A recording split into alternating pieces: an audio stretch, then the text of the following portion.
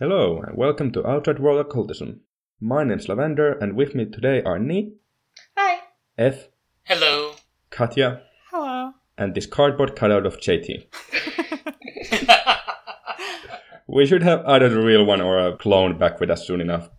Yeah, there's been an unfortunate incident with large tropical trees, but there's no need to worry about that. Today we were supposed to be talking about Legacy of Lunatic Kingdom. I guess it was kinda inspired by the space themes last time. Yeah. We didn't really have a specific tie-in into it.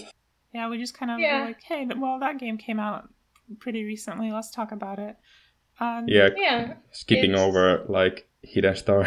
Yeah.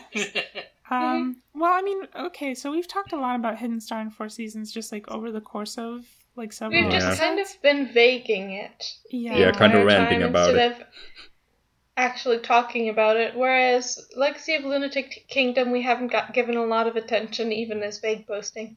Yeah, so at some point we'll probably do a Hidden Star in Four Seasons episode, but today let's talk about LOL-K. Yeah, we're kind of winging the topics in case it isn't obvious. No, guys, we planned these all 5 months in advance, I assure you. Yeah. Like, LOL-K has one of... LOL-K. LOL-K. I'm still not used to saying it out loud. It has one of the more, like, involved plots, to be honest. Like, it's kind of complicated even. This was the game that got me back into Touhou, because, like, I was into Touhou as, like, a teenager, and then I kind of dropped out of the fandom for a while, and then one day I saw somebody posting an image of Hekatia. Hekatia is good. And just, like, freaking out about, like, there's no way this new Touhou is real, and I was like, oh my god, I need to check this out. Hekatia real. Yeah, Hekatia was extremely real, and that's what got me back into Touhou. And here I am, several years later, still into Touhou. I got into Touhou actually like 2 months after the game released, so I have kind of a similar story, except I wasn't into it earlier. I think I kind of, by coincidence, got into, like, properly into the fandom around the same time, but I didn't even know that there was a new game out.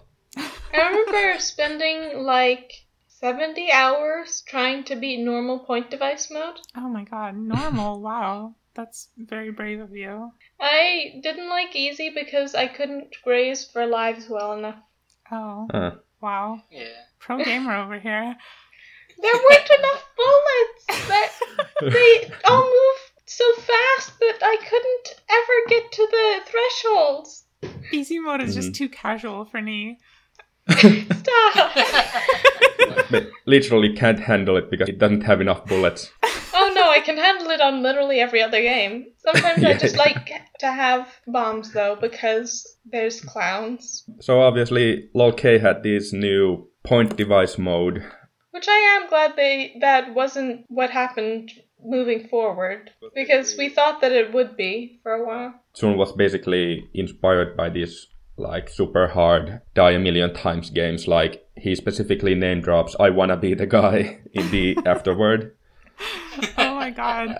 But he also mentions that he never wants to do it again because it was a huge pain to, like, playtest. This really is the Dark Souls of Touhou. Because it's pretty easy to just get yourself stuck in point device mode, since sometimes you absolutely can't dodge something, and sometimes you're out of bombs. Yeah, and the thing is that when you make something that's supposed to be really hard, supposed to take like 36 attempts, then you, the playtester, also need to make like 36 attempts to make sure that it's doable. Yeah, it took me a lot more than 36 attempts to beat that game. Yeah, I mean, yeah. Fair. So obviously the whole plot of the game already starts like with Urban Legend in Limbo. Just thinking about those orbs. Yeah. So we should probably do a summary of what the plot actually is. Yeah, I think in chronological order. Did Urban Legend and Limbo come out before? Yeah, Limbo came out in May, and then Legacy of Lunatic Kingdom came out in August. So obviously that must have been a pretty interesting release schedule. Yeah. But anyway, do we start at the beginning? We should probably start with Sumireko's orb collection spree, and why the orb collection spree happened to involve the moon. Yeah, so this whole plotline is, I think, one of the most protracted plotlines in Touhou, and it's just kind of... It's still kind of happening. It's had like 3 games of real estate now to itself, basically. Yeah, and the third was kind of a side effect, like... Oh, oops, you can possess people now. That was completely accidental. Yeah, like the plot itself was kind of solved, but then the youths involved in the incident were just left lying around, and now everyone's causing trouble with them. Yeah, so let's talk about the orbs. The orbs, the occult balls. Yeah. So basically, Sagume, who is obviously one of the bosses in LoL-K, created the orbs with her vaguely defined powers. Well, she created an orb. Didn't she make them all? Did she? I thought the lunar capital orb was a fake one. I don't know. God damn it. Well, I suppose the fact that you gather all 7 and they grant a wish was an urban legend, and that was given power by Sagume, but I don't know if, like, the orbs themselves related to the outside world power spots were created by Sagume? I think so. I thought there was this whole thing about the orbs themselves somehow running on Sagume's power of affecting reality with her words. I know the urban legend incident runs on Sagume's power, but I don't know about the orbs. Yeah, I don't know if the orbs were just random glass balls lying around and then Sagume found them and figured they looked neat. It's free orb. But yeah, the point is that the orbs have this power to obviously warp reality based on people's beliefs and urban legends. It's basically you put Gensokyo's what is believed in becomes reality on steroids. Yeah. And the whole point of the exercise from Sagume's point of view was that one of the orbs represented the myth that the moon landing was faked and all that, and that it was faked in order to hide something on the moon. By spreading this urban legend in Gensokyo, they could relocate the lunar capital onto Earth. That doesn't make that much sense in hindsight, but that's what it is. That's what it is. I think it was kind of a last-ditch effort. And the reason they were doing it because Junko and Hecate are mounting this invasion of the moon, apparently already at this point. I guess that means it lasted for a pretty long time. They've been doing it for around a year by the time the orb is created. So the lunar capital was under siege. I think we are probably going to have to devote a whole episode to the lunar capital at some point. Maybe if we talk about I guess. Bogetsu show. Yeah, that's its whole own kind of worms. Yeah, so that requires a bit of background. The moon is this sort of very isolationist society that is almost lifeless. It is completely lifeless. If there is life there, that's a threat to the existence of the Lunarians. At least that's what they think. I mean, it technically is a threat to them living forever, but living forever isn't a very fulfilling existence. Yeah, so in Shinto, there's this concept of kegare, which is literally translated as impurity, I guess, or but the concept is more uncleanness. The basic activities of life are all infused with uncleanness. It's basically the reason that you wash your hands when you're going to make artifacts for a shrine if you work at one. I don't know if this is standard at shrines, but there's actually a gigantic Shinto shrine here in Washington State, and they have the Tsubaki Grand Shrine, right? Yeah. And I haven't visited it yet, but I really want to. I plan on going sometime, probably during a major celebration. But there's a procedure for washing your hands and stuff. Yeah. Yeah, that's a common one. But yeah, anyway, from the Lunarians' point of view, the thing is that they can live forever as long as they don't actually get tainted with life or death, which is why they moved under the moon, which is a completely lifeless world, and then sealed it off. Basically, life is impure because the basic mundane activities of life are all heavily infused with kegare. And also life is impure because to live means to die. Yes. Yeah. Life is full of blood and nastiness and fluids and all kinds of nasty stuff. And ultimately it ends in death, and that's why it's impure. And that's why the Lunarians can't have that if they're going to live, air quotes, forever. Yeah, the invasion plan that Junko and Hecate come up with is to empower a bunch of fairies and just send them to the moon. Because fairies are essentially the embodiments of kegare with their constant rebirth and death. Yeah. The embodiments of Scarlet Devil.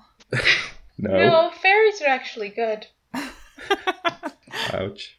Especially Clown Piece. Yes. Anyway, there's this siege going on, and so they have no way to fight it because they are at least afraid of dying if they go even near the things. Which is silly because it won't kill you, it'll just make you vulnerable to dying. Yeah, but I mean, close enough. So they went and almost destroyed Gensokyo because relocating the lunar capital to Gensokyo would mean turning it into a place of purity, which would mean killing all life there. Yeah. It would just turn it, Gensokyo, into, like, essentially the moon. Moon 2! I think it's a kind of underappreciated fact that they sent this, like, spider robot. I actually forgot about the spider robot. Yeah, no one ever mentions it. How could you? Sanai, she loved the spider robot because it was just like out of a sci-fi show. That's what I remember about it. Yeah, I think it's so weird that even like fan artists, I don't think I've seen a single depiction of the spider. Well, we haven't really seen anything relating to how it looked. Yeah, but I mean, not even like in fan works or anything. Yeah, I was always under the impression that it resembled an American, like, lunar lander.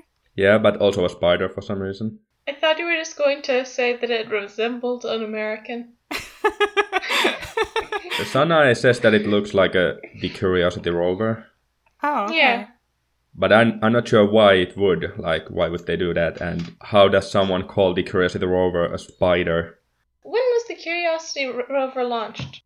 It was launched after Sanai came to Gensokyo. That means that she knows about the Curiosity rover from Sumireka, not from her own viewing of it. It was launched November 26th, 2011.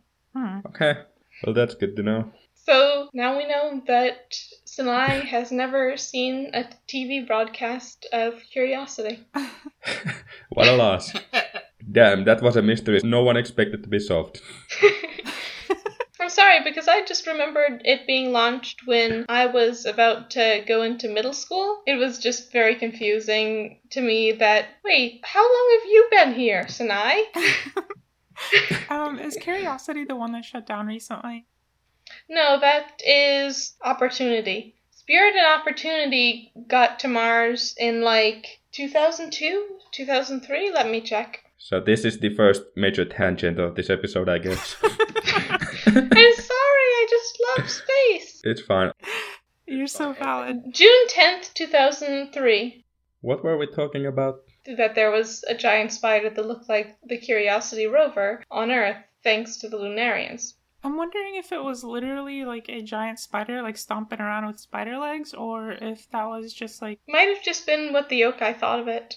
Might have not been, because the urban legend incident could have made it into an actual spider. I think it's more likely that someone who has never seen a rover would call a rover a spider than for Sanai to call a spider a rover. Yeah, because we know what lunar capital scientific technology looks like because of that one chapter where Reimu lugs around like a satellite dish to look for tears in space. It looks almost exactly like NASA technology, which I find very amusing. Yeah. I wonder who stole from who.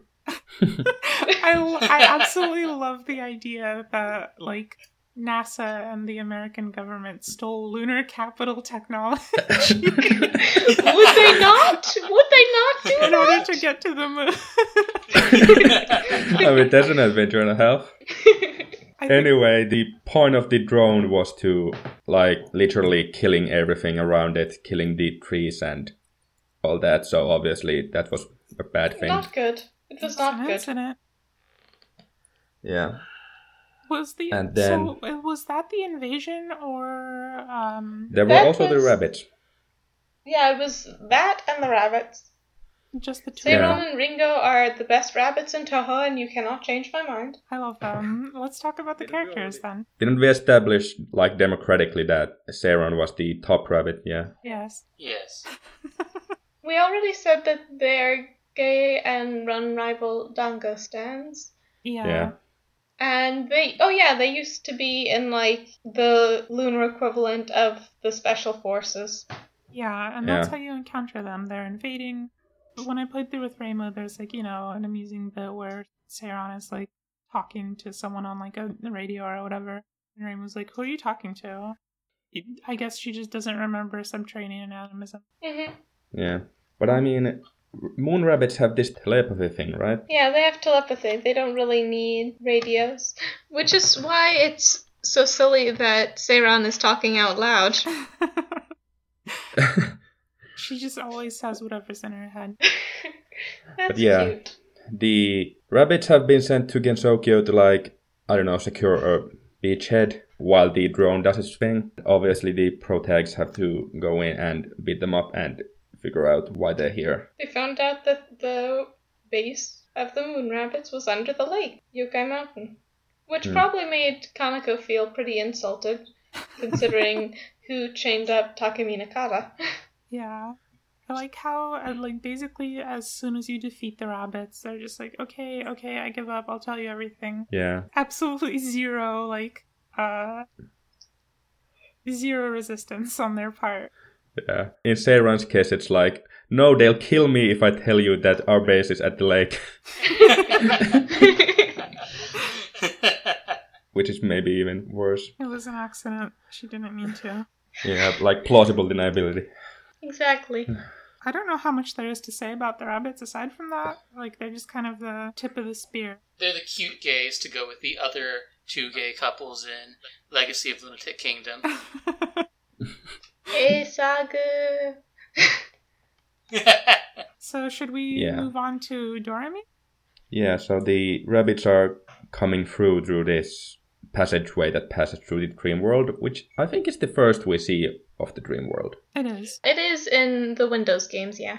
I wonder how that connects into the PC 98 canon anyway, but... Probably it doesn't. Yeah, I mean, yeah, but... You could just say... It's the same dream world. Mugetsu and Gengetsu were just kind of hanging out there, doing their thing. And then they claim to be rulers of the world because everybody in early Touhou claims to be the ruler of the world.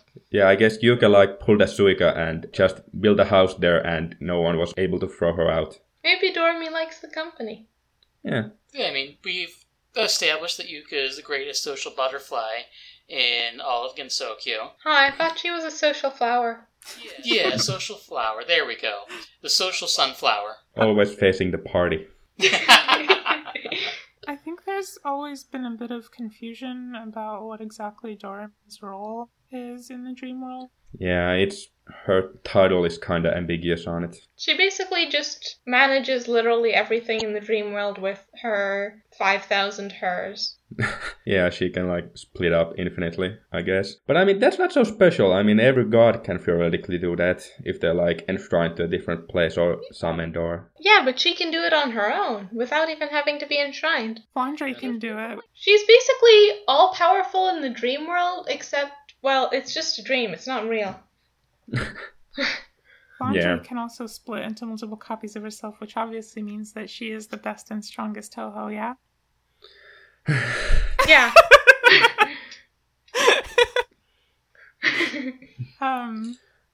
But yeah, I mean, I don't think it was ever specified how they got Doremi on board with this whole plan. Maybe her girlfriend just sweet-talked her. Yeah, I mean, obviously, I think that's part of... It gets involved... Shipping Sagume and Doremi obviously gets involved a lot, but I don't think there's any... Yeah, I don't think that's the actual merit. I think that it's probably just... Doremi's really kind of laissez-faire. She just lets you do whatever as long as it doesn't bother her. Yeah, Sagume probably just did it on her own. Yeah, she was just like, there's a lunar capital in my house now, okay. Yeah. Do you mind if I leave this here? Oh, I don't mind. There's literally infinite space. I don't actually remember what Doremi says when you, fight her. Why does she even end up fighting you? She's fighting you to stop you from going mad because you went to the lunar capital in your dreams. Oh, I see. With a physical body. Oh, yeah, that's right. I remember her being like, wait, what are you doing in here? You're a real person. Oh, yeah, we didn't mention that the whole thing is that while the siege is going on, so that the people on the moon couldn't notice, Sagume and presumably... some of her helpers, I guess. Possibly the royalty of the moon as well, maybe. Yeah, but they relocated the whole lunar capital to the dream world. Because why not? Most people are none the wiser, and they want to solve it before they become the Vicer. Because most of the Lunarians would probably go off the shits if they realized. Just a bit.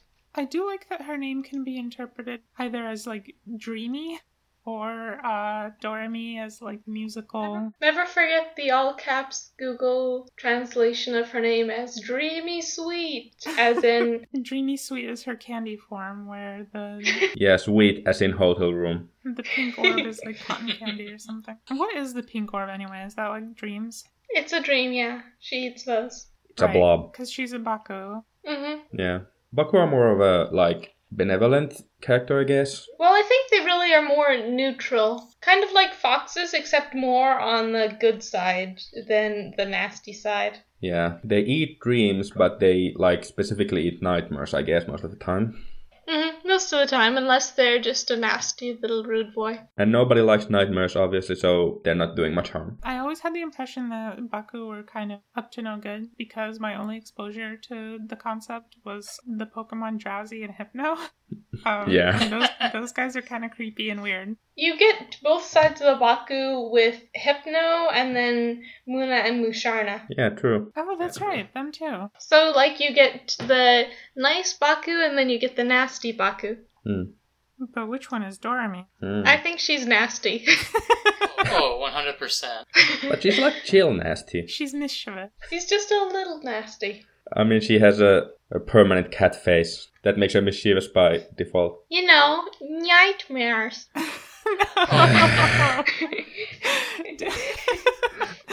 Stop that. Yeah. I regret bringing this up. Why do you guys always make me regret bringing things up? Why am I here? Because I am the curse on this world. Anyway, I don't guess there's that much to say about the Dream World or Doremi in this context. Yeah, it's only really relevant in Anatomy of Common Flowers, ironically enough. I think you can kind of tell that we're excited to talk about the end of the game more than the beginning. That's because it's gay. Before we move on, I have a very important question to ask. Does Doremi's hair go all the way to the end of her hat? Yes, I'm sure of it. In the Wily Beast and Weakest Creature episode, I was going to talk about how much I appreciate Saki's long ponytail, but I think Doremi might have her beat. I think Doremi has a bit more pizzazz. Yeah.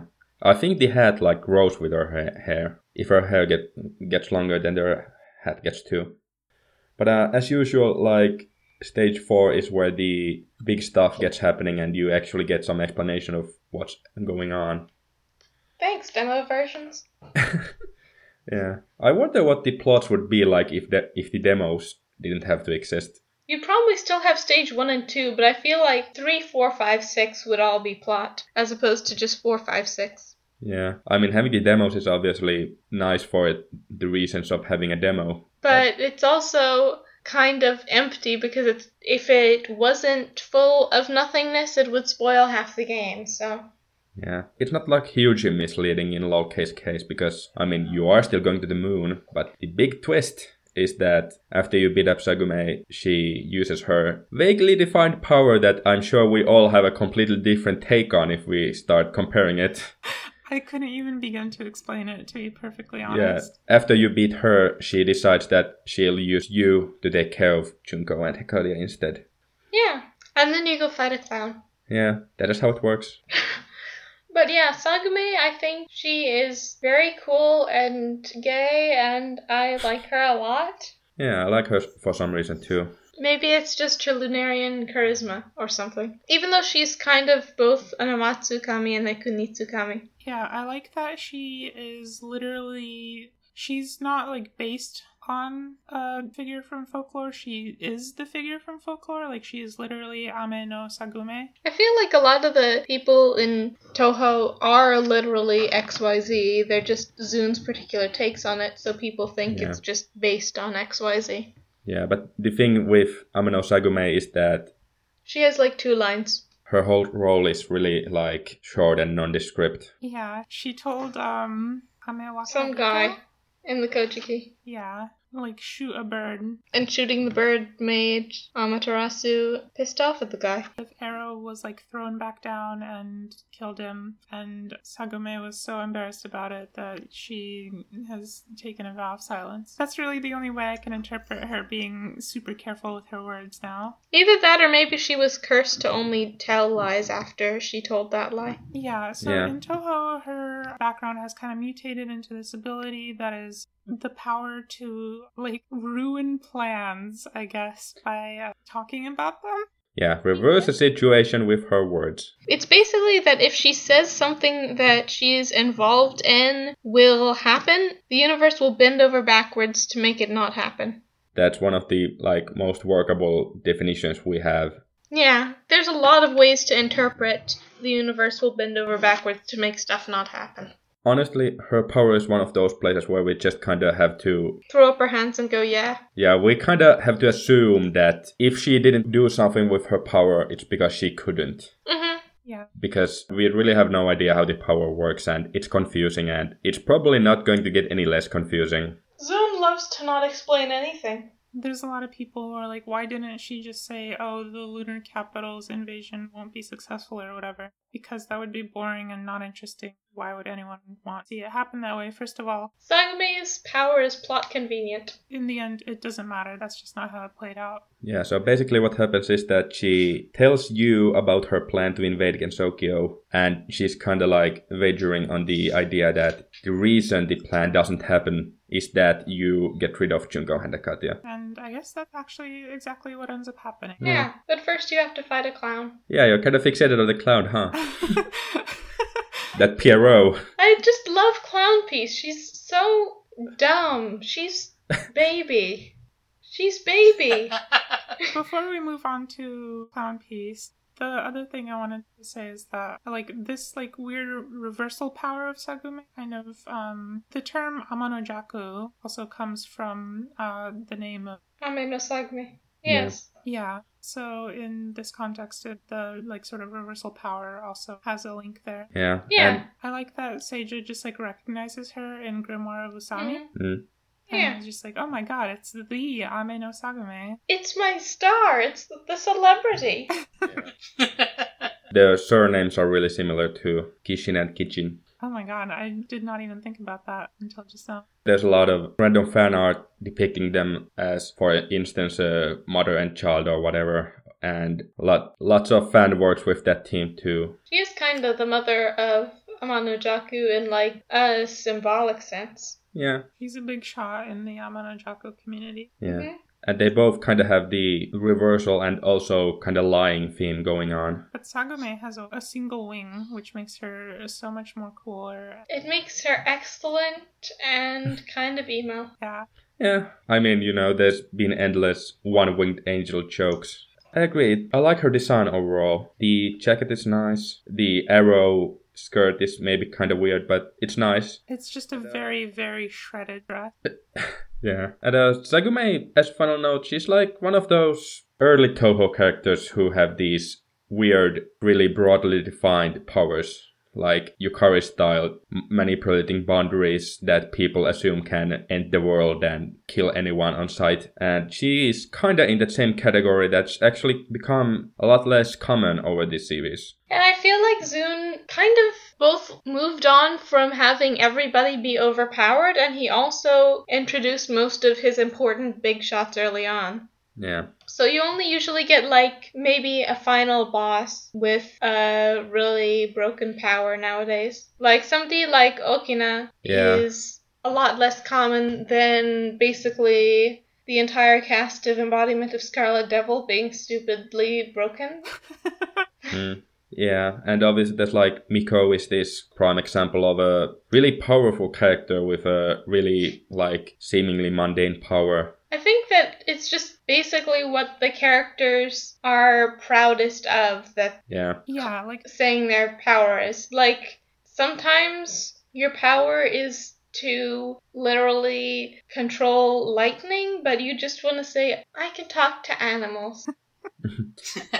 Yeah, and even if your actual most useful combat ability is to shoot big lasers, then you take one look at Gensokyo and realize that you need something a bit more unique. Yeah, so I think it's important to remember when talking about like the weird abilities or whatever on character profiles is that all of those are basically like self-declared. It's like if someone just like asked the character to talk about their cool power and they're like, oh, this cool power that I love to talk about. I can control fate.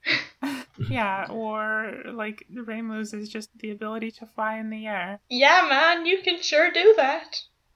Yeah, like it's so not indicative of everything that she's capable of, but it's something that she can do and she's very proud of it, I guess. Mm-hmm. Yeah. We don't really see the characters just like flying through the air that much in print work and stuff, so we don't really get to see their feelings about that very often. See how it's like remarked upon, I guess. Yeah, turns out they only fly in the games because Jun thought it looked weird to animate them walking. I think they just mostly fly because they don't like having to walk when they have to go somewhere fast, because Gensokyo is not the best place to traverse on two legs, Yeah. considering it's the middle of a forest. Yeah. I mean, now that I think about it, in the games, you're like constantly swamped with fairies and all these other fuzzballs in the air. Maybe flying makes you a giant target. I mean, it probably does. If you're powerful enough, you're gonna end up with fairies running after you and shooting at you. Imagine Reimu just flying to the grocery store and just being mobbed by fairies the whole time. Yeah, never again. I mean, the only time I think we see them fly in a print work, besides when they're fighting, is when they fly up to Yokai Mountain to look for Kosuzu. There's a couple other times. Specifically, the ones I'm thinking of is when Sanae comes to visit, she just kind of floats down from the air sometimes next to Reimu and is like, oh, hey, what's up? Oh yeah, she does that a lot. Probably because it's not as mundane of a thing for her, I think. Yeah, that makes a lot of sense. Yeah. She's And just I mean- like, whoa, I can fly! I mean, I would fly all the time. Yeah, me too. Another standout moment in Forbidden Scrollery to me is when Marisa hears some like hubbub going on the other side of a wall. And she jumps it instead of flying over it. Instead of just like flying over it, she like winds up and does like a freaking track and field style leap over the wall. Just parkours right over instead of just like flying, which is something that she's perfectly capable of doing. It's just what she does. I guess that attitude towards flying in general should also be applied to just character abilities in general. Like, just because they have like some weird reality warping ability or whatever doesn't necessarily mean that it's like their main thing or even like what they care about the most. Like Miko, we just talked about, like her ability is the ability to listen to 10 people at once or something like that. And like that makes sense for that to be an ability that she personally is proud of because she's like a ruler. She spent a lot of time in like a royal court, just like listening to ministers and so on. And so that was something that was very helpful to her personally for like ruling a kingdom. But it's got nothing to do with like her like awesome Taoist wizard powers. Yeah, it kind of leaves out the air quotes relevant part. But I like it. I do really like stage 4 also, I wanted to say. Yeah, it's really pretty. Yeah, it's a very pretty stage. I wish we could see the lunar capital more in general. But I guess that's not really the sort of thing you'd see, considering our protagonists kind of don't like it a lot. Yeah, and we've already had a print work focused on it. It's just too bad that took place outside of the capital. Yeah, fingers crossed for the next manga. I'm really not sure how that would work. Please, Mr. Zun, please. But stage 4, it has like, it's basically all these yin-yang orbs, isn't it? Yeah, There's nothing alive. you don't even like see, okay, obviously you don't see people like on the ground in any Touhou stage really, but for some reason it really stuck out to me in stage 4 specifically. Well, that's probably because it's set in a city. You don't have any other stages set in, like, the human village or anything. Well, you do Yeah. have the old hell capital. Stage 2 of double dealing character, but even then that's not like a place you'd expect people to see walking around. It's a disused industrial area. Yeah, especially when yokai are going crazy like that. Yeah, so Yeah. I think in combination with the yin-yang orbs and the complete absence of, like, fairy enemies and that kind of thing, it really does lend the feeling to, like, oh, this place is totally empty right now. Yeah. And in general, really, I think it's always empty. Even if there's, like, bustle and stuff, it's still empty. Yeah, that makes sense. Should we move on to the 3 characters that I think everyone's been waiting to talk about? Let's do it. Yes.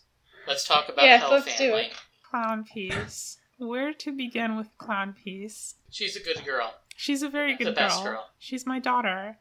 She's my daughter, too. She's Geez, everyone's What a Clown Piece, coincidence. how come you have every single lesbian on Earth as your mom?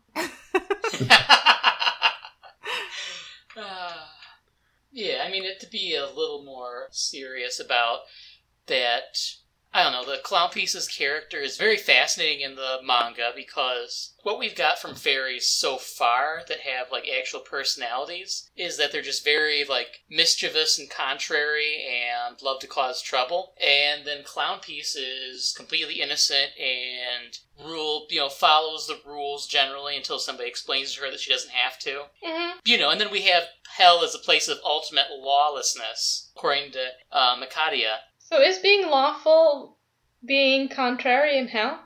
Huh? Yeah, that's right, exactly. Yeah. That's some real sage logic right there. She's the most fairy-like of fairies, but from a different kind of place. Mm-hmm.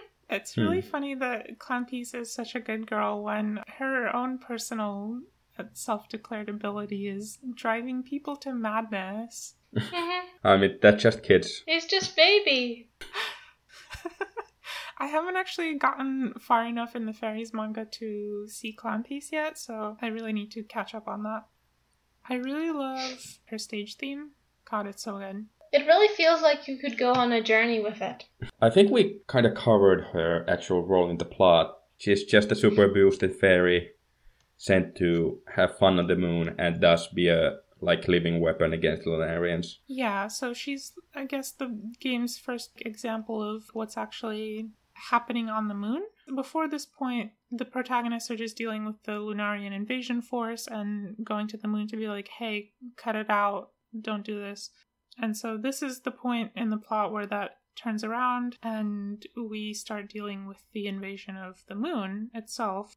And Clown Piece is kind of, I guess, the... Vanguard. Yeah. She wears quite the ensemble.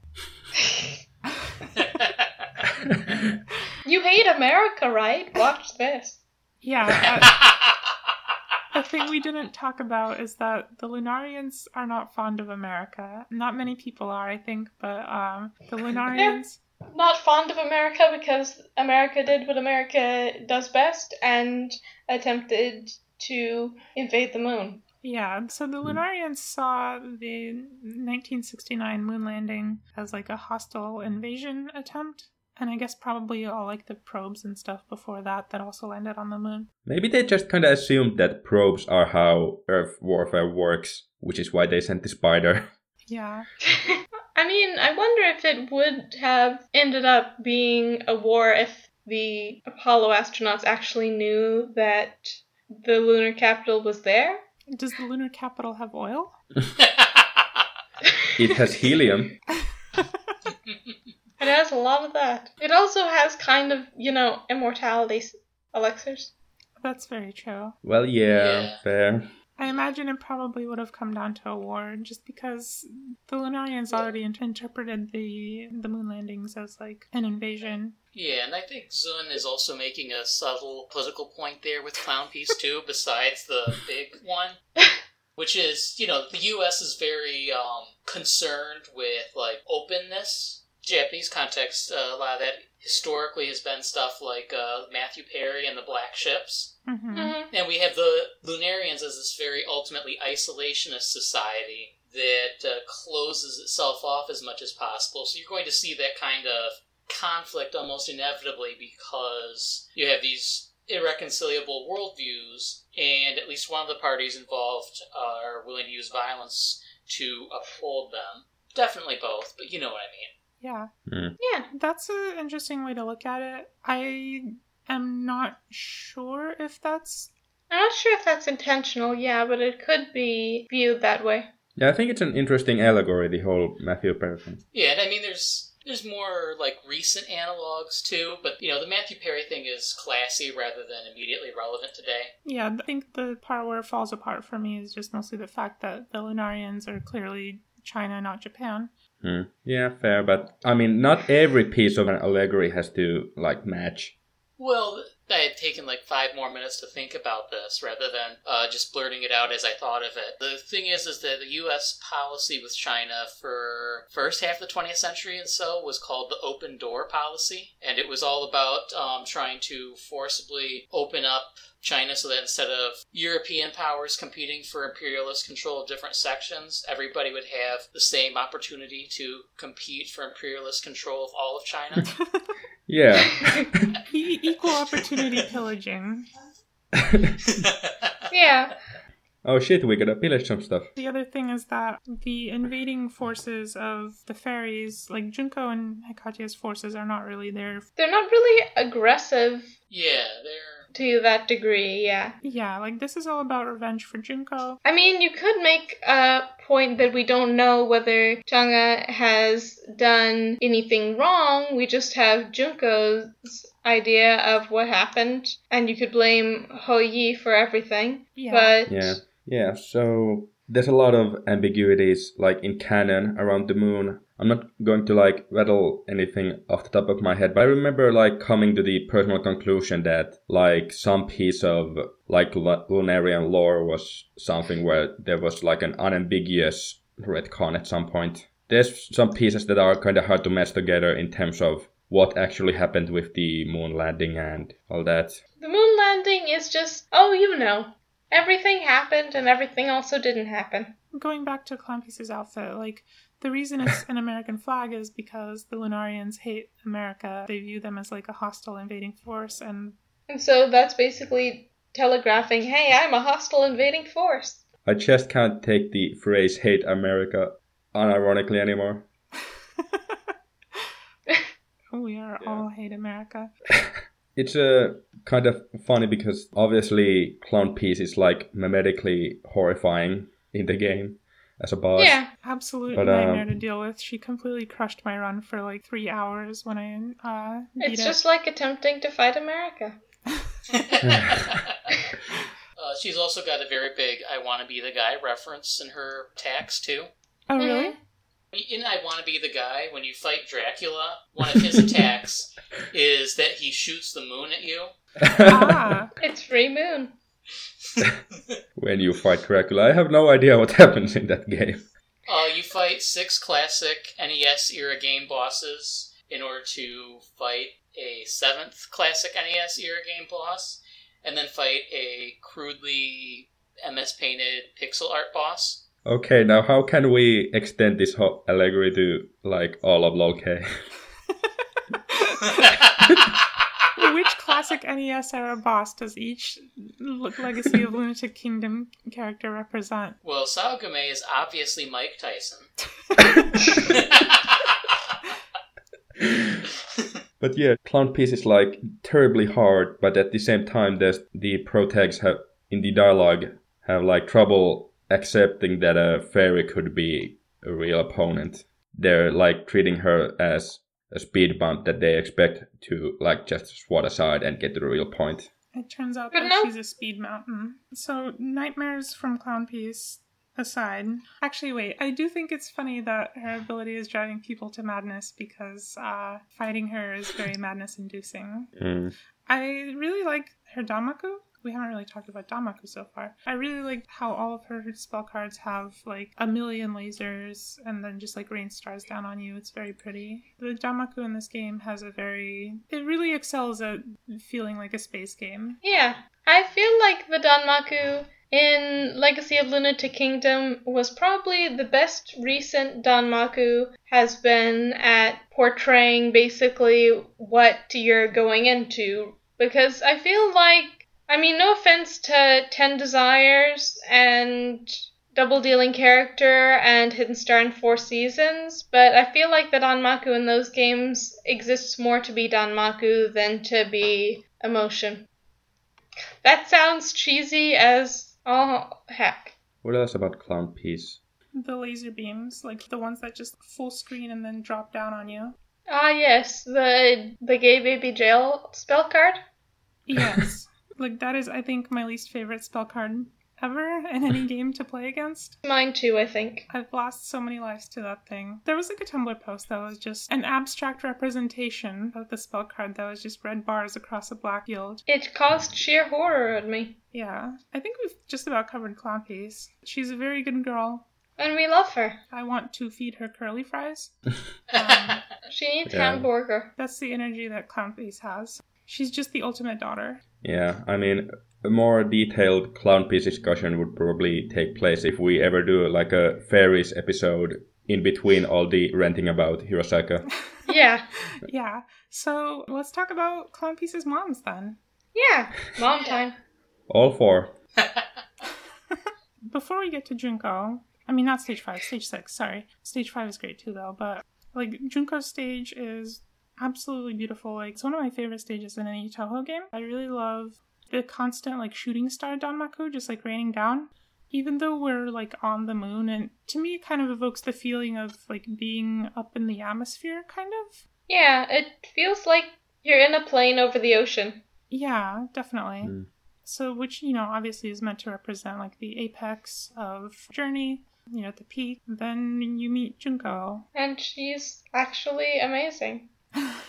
Junko is Yeah. actually my favorite character after Reimu and Marisa. I really love her a lot. So, her backstory. She was based on... JunHeca, a figure from Chinese mythology, Yeah. who has a bad husband. Yeah, and Junko is basically just the Japanese reading of the same mark, right? Yeah.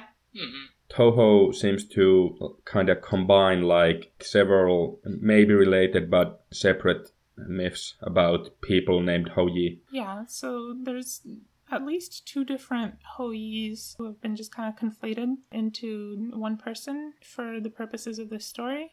Houyi was the person who usurped the previous ruler, killed him, and took Junko as his wife and killed her son also. Junko, well, like the original character Chunho, would then like get revenge on him by killing him along with the help of like his minister. And then in a separate myth, Houyi is, It's a different Houyi, by the way. yeah, that's the thing, is a archer who shoots down the, was it like extra 8 moons, extra 9 moons? 9 moons, or not, sorry, 9 suns.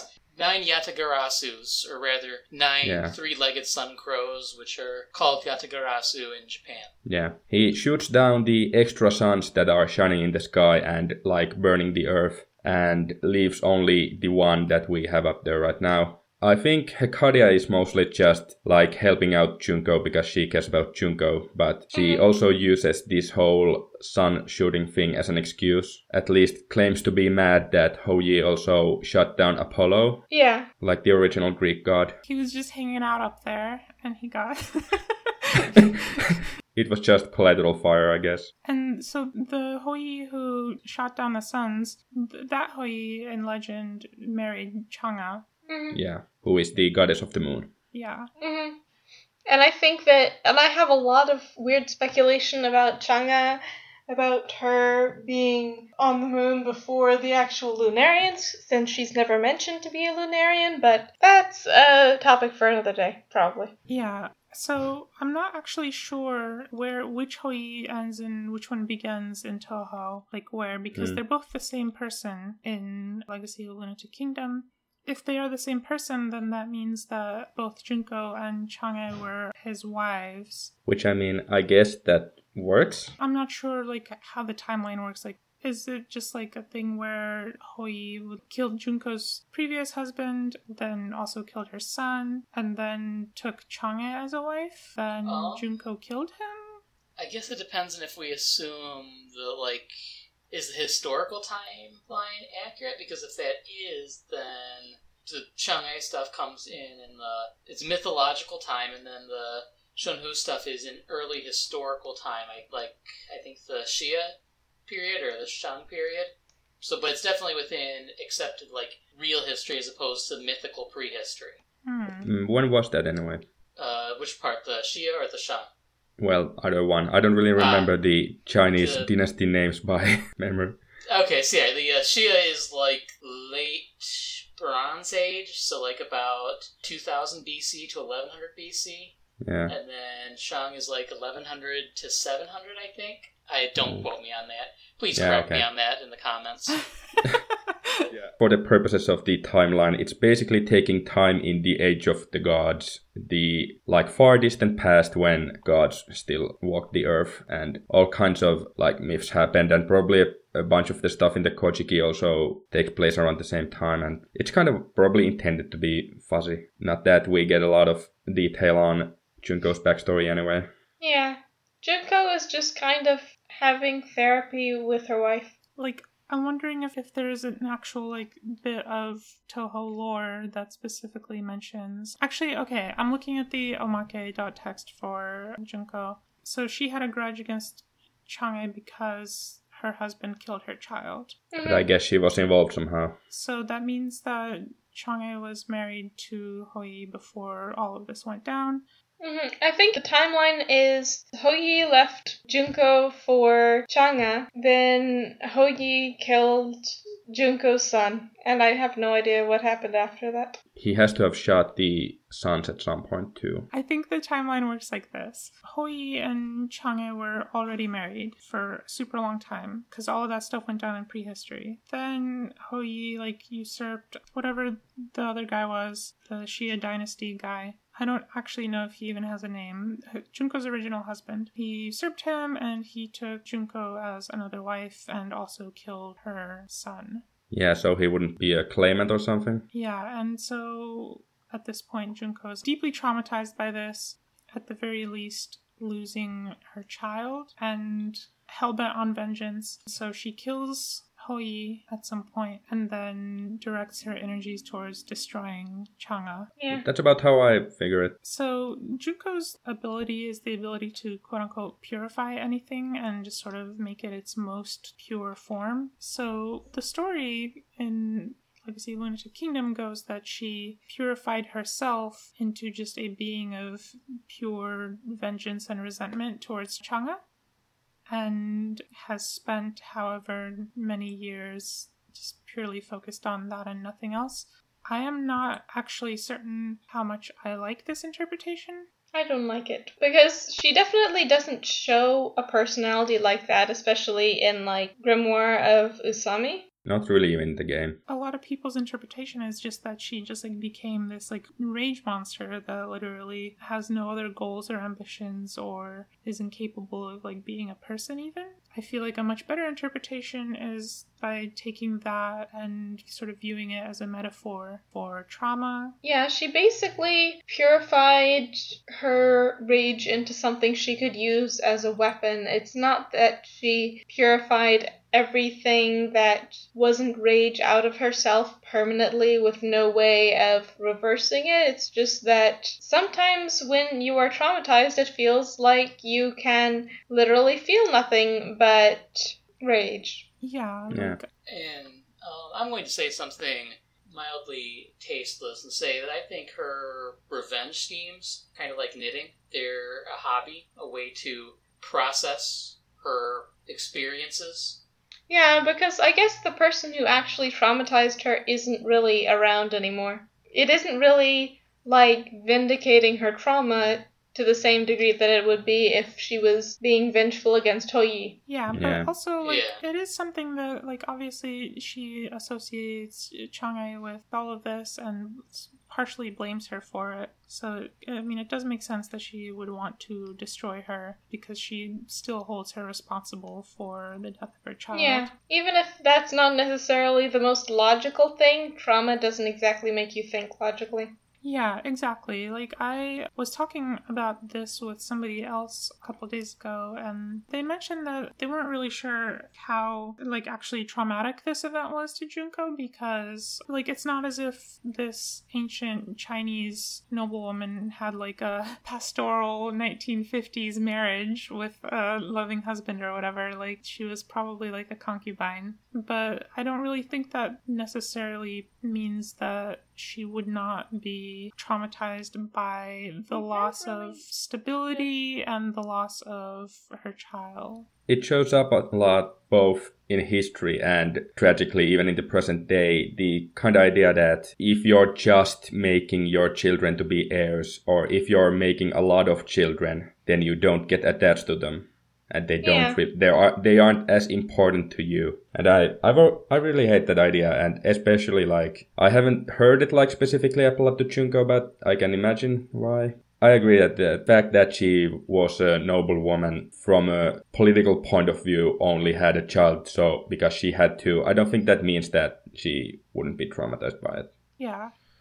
And also, people can be traumatized by a lot of different things, and that just honestly seems like a non-nuanced understanding of trauma to me. We don't know anything about how it went down in the Touhou canon, so even just the way that the events happened could have been traumatic in a whole bunch of ways. Yeah, exactly. And if I'm being honest, all of my headcanons about Junko, and part of the reason why she's my great character aside from the main characters, is that all of this trauma stuff is in some small part like me just projecting my own feelings about trauma onto Junko, because there's a lot in her, in the way that she responds to all of the events that set Legacy of Lunatic Kingdom into motion that makes sense to me from the perspective of trauma. So that's just basically the way I look at it. Is it's obviously a great deal of projection, but I do think that it is a perfectly valid interpretation that makes sense. Yeah. Oh, yeah. It makes more sense as a story in Junko's case than any other Touhou character, and also I feel like it makes a lot more sense than, oh, she turned herself into a creature that just screams and doesn't feel any other emotions aside from getting really pissed off at Chang'e all the freaking time.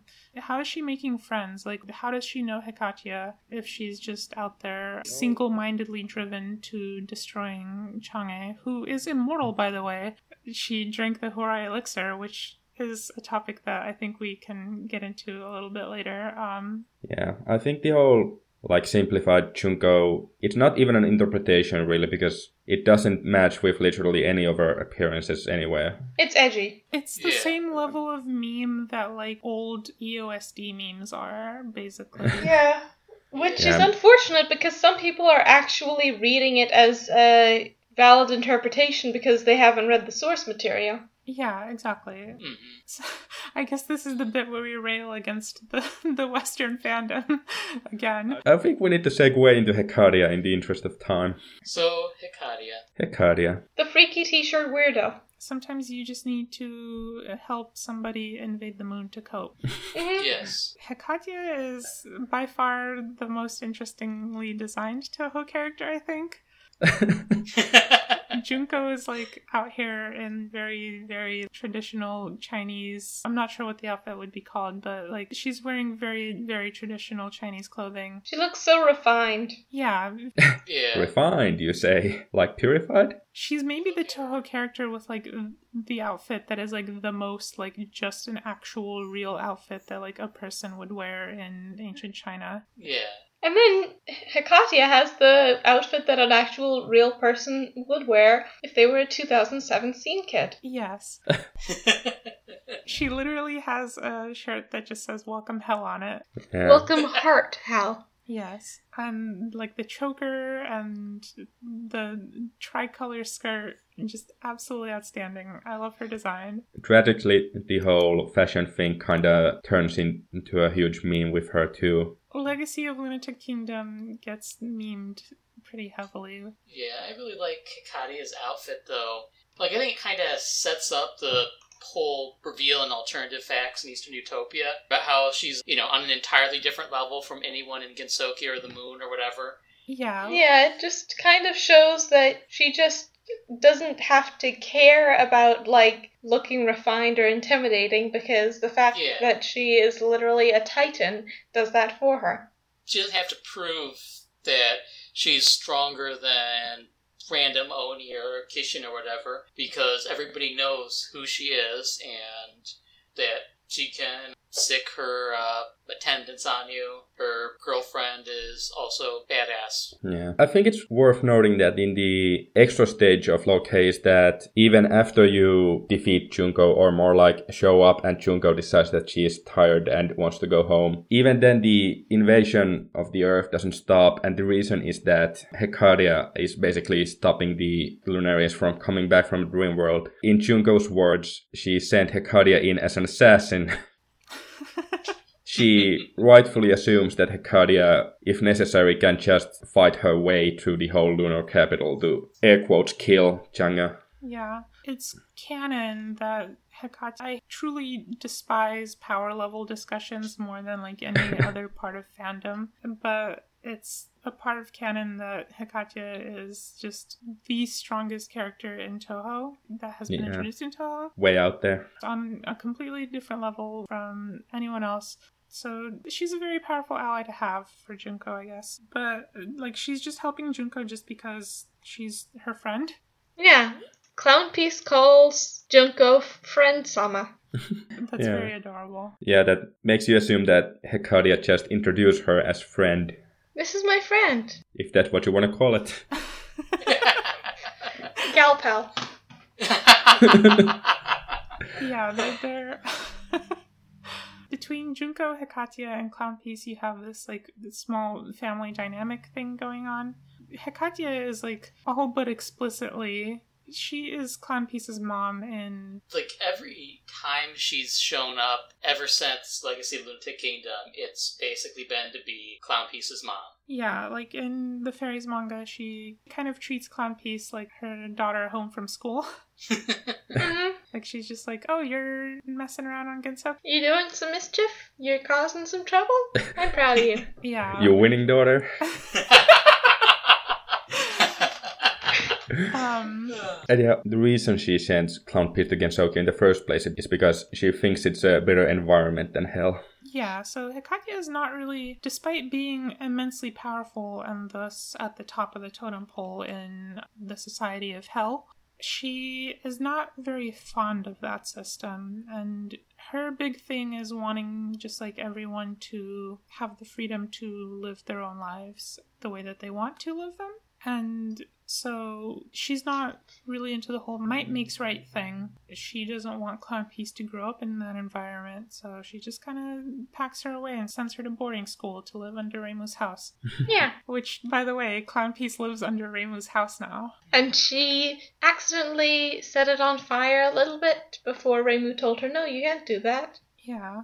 I guess the other thing, Junko's relationship with Hecaria is one of the things that I think indicates that, you know, Junko isn't actually like a singularly focused vengeance monster, because they seem to have a pretty good relationship. Like, they obviously hang out. In Grimoire of Usami, like, Hecatia brings Junko along as her +1 to the fireworks festival. The Grimoire of Usami also, you know, sort of points to Junko having more depth than what she is commonly understood to have. Like, she shows up and, like, she starts doing this, like, playing Danmaku, and I think Okina is like, I knew that inviting the goddess of hell was a good idea, or something like that, because she's very interested in seeing, like, this, like, mad woman pop off. Like, everyone gets a little scared, and then Junko's like, oh, I'm just kidding, you guys have fun. Junko is just such a fun mom. Like, she and Hecatia both have extreme mom energy. Their relationship is really good, and it's one of my favorite ships in Touhou. It makes me happy. Yeah. Yeah. I think it's another, like, it's one of those ships everyone agrees with, basically. Yeah. Yeah, definitely. I mean, and again, it's partly because they don't really have any other obvious pair-ups. It's also because it's so good. The most direct counterpart to them in other Touhou games is the Moria family, which also has like a sort of similar family dynamic where you have like these two very powerful beings and their adorable daughter. Yeah. Yeah, and Kanasu is about as like default a ship as JunHeca is. Yeah. I think. Yeah, people can just recognize mom on mom relationships. Yeah. Sometimes the people that help you deal with your trauma and move on from losing your whole life and family and just give you a second chance at life are a goddess who shops at Hot Topic and a clown. Sometimes that's all you need. The other thing about Hekatia is that her interview in Alternative Facts in Eastern Utopia is really good, and she just kind of directly becomes Zun's mouthpiece to just kind of rail against America for a little while, and I appreciate that about her. She just talks about like closed borders policies are ineffective and garbage and make a society weaker. And I think that's also interesting to consider in light of the Alternative Facts interview with her. I think that kind of puts a little more perspective on her actions on the moon as well. It's also Zun hitting you over the head times 60 with his political views, which I don't mind because they're good political views. Yeah, it is very much that. But I think it also puts into perspective, like, maybe part of the reason that she is helping Junko out is just that she views the Lunar Kingdom as the same sort of, like, isolationist society and wants to start something with them. Yeah, she very much rails against it too. Lunarian society is essentially a microcosm of everything that Hekatia hates. Basically, yeah. Although, I don't know if they really have the strong versus the weak ideology so much. Rabbits. I guess so. It is stratified in that sense, but I mean, I'm probably taking it too literally. Probably not as flexible in the sense that, like, the strong rule the weak system as it works in Hell at least has the idea that if one of the weak turns out to be strong, then they'll be the new boss. On the moon, it's always been the same exact bosses and the same exact underlings, and nobody expects it to ever change. Yeah, it's... Zun, I think, is also being very anti-corporate life here, too, just like he is whenever he brings up the Tengu. Yeah. You know, everything is arranged perfectly for you, but that means you never have to do anything, and your entire life is stuck within a box where you can't create your own doujin games. You know. Speaking of that, he did like a thing the other day with the company he used to work for. Yeah, with Taito, the company that employed him and told him to quit making Touhou games and work on their stuff. How the turns have tabled. Yeah. Well, they actually told him to give Reimu and the Touhou copyright to them. Oh, I see. Which is probably a good bit more insidious than just telling him to stop making Touhou games. Yeah, very much. I'm very glad that he managed to leave and find his own success with Touhou to the point where now he gets to just like share a stage on a it was like a show or something? Tokyo Game Show, wasn't it? Yeah. It's like a local E3, I think. Japanese E3. Like, share a stage with them at Japanese E3 as, like, an individual instead of somebody who's working for them. Like, what a success story. What a king. He is such a dude. Oh, yeah. We stand. I think we need to start wrapping up a bit. I do want to spend a little bit more time talking about... We never really finished discussion of the actual plot. And like, that's true, yeah. Yeah, but it kind of just falters off.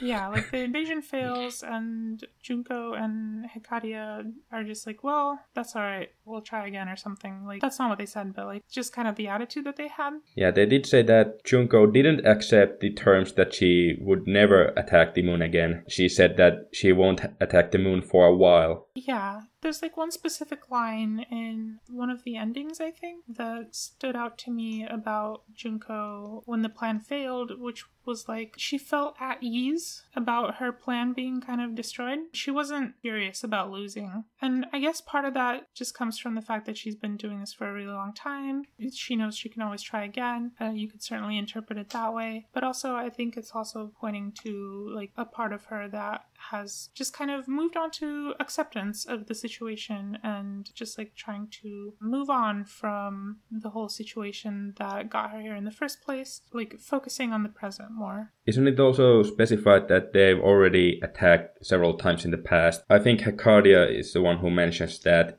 That's why we have infinite time. Yeah, basically. Like, so it is a thing where, like, they can always try again. I do think it is interesting that it is another thing that points to the fact that, like, she's being, like, kind of rational about this instead of just being, like losing her mind about the fact that her plan failed or whatever. We never talked about the freaking weird pill that Aaron made that explains point device mode away.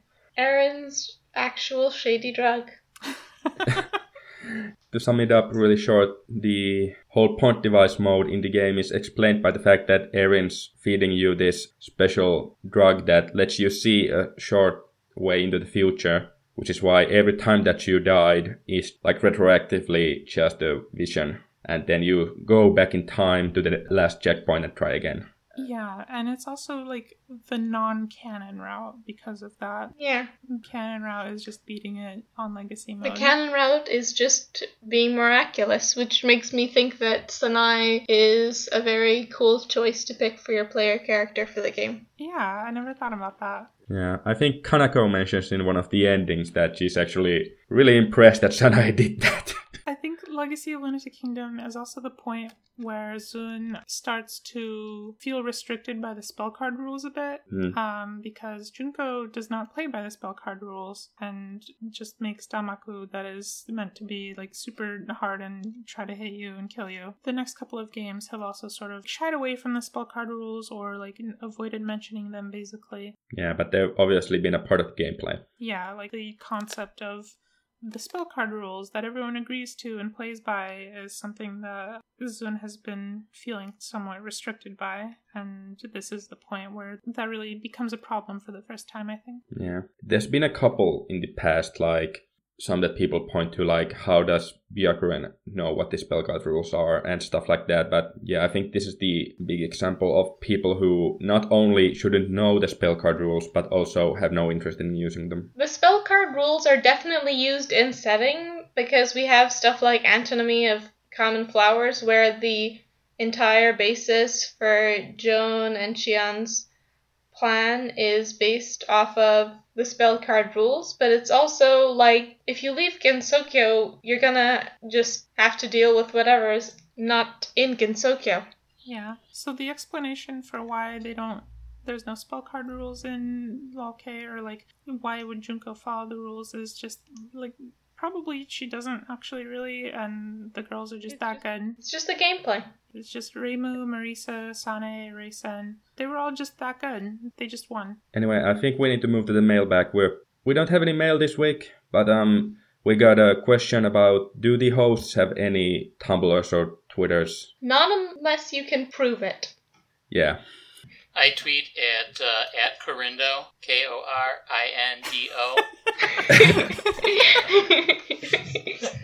The connection up here on the Torifune is kind of bad, so we use up most of our broadband making this podcast. We can't really afford stuff like tweeting every day. We can make one tweet a day, but we all have to share it.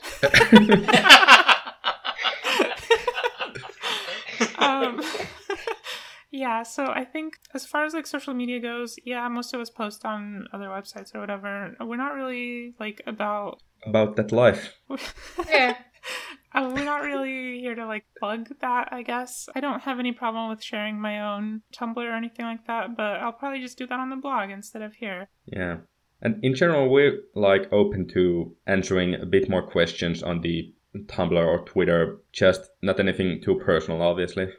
Yeah. We're just not really interested in talking about ourselves, I guess. This is a podcast about Touhou. This is not a podcast about 5 people making a podcast. Until we decide that it is. Yeah. Oh no. Join us next week where we talk about making a podcast together. Yeah, anyway. This has been Outside World Occultism and cutting off for this week. Bye. See you. Bye. Bye-bye.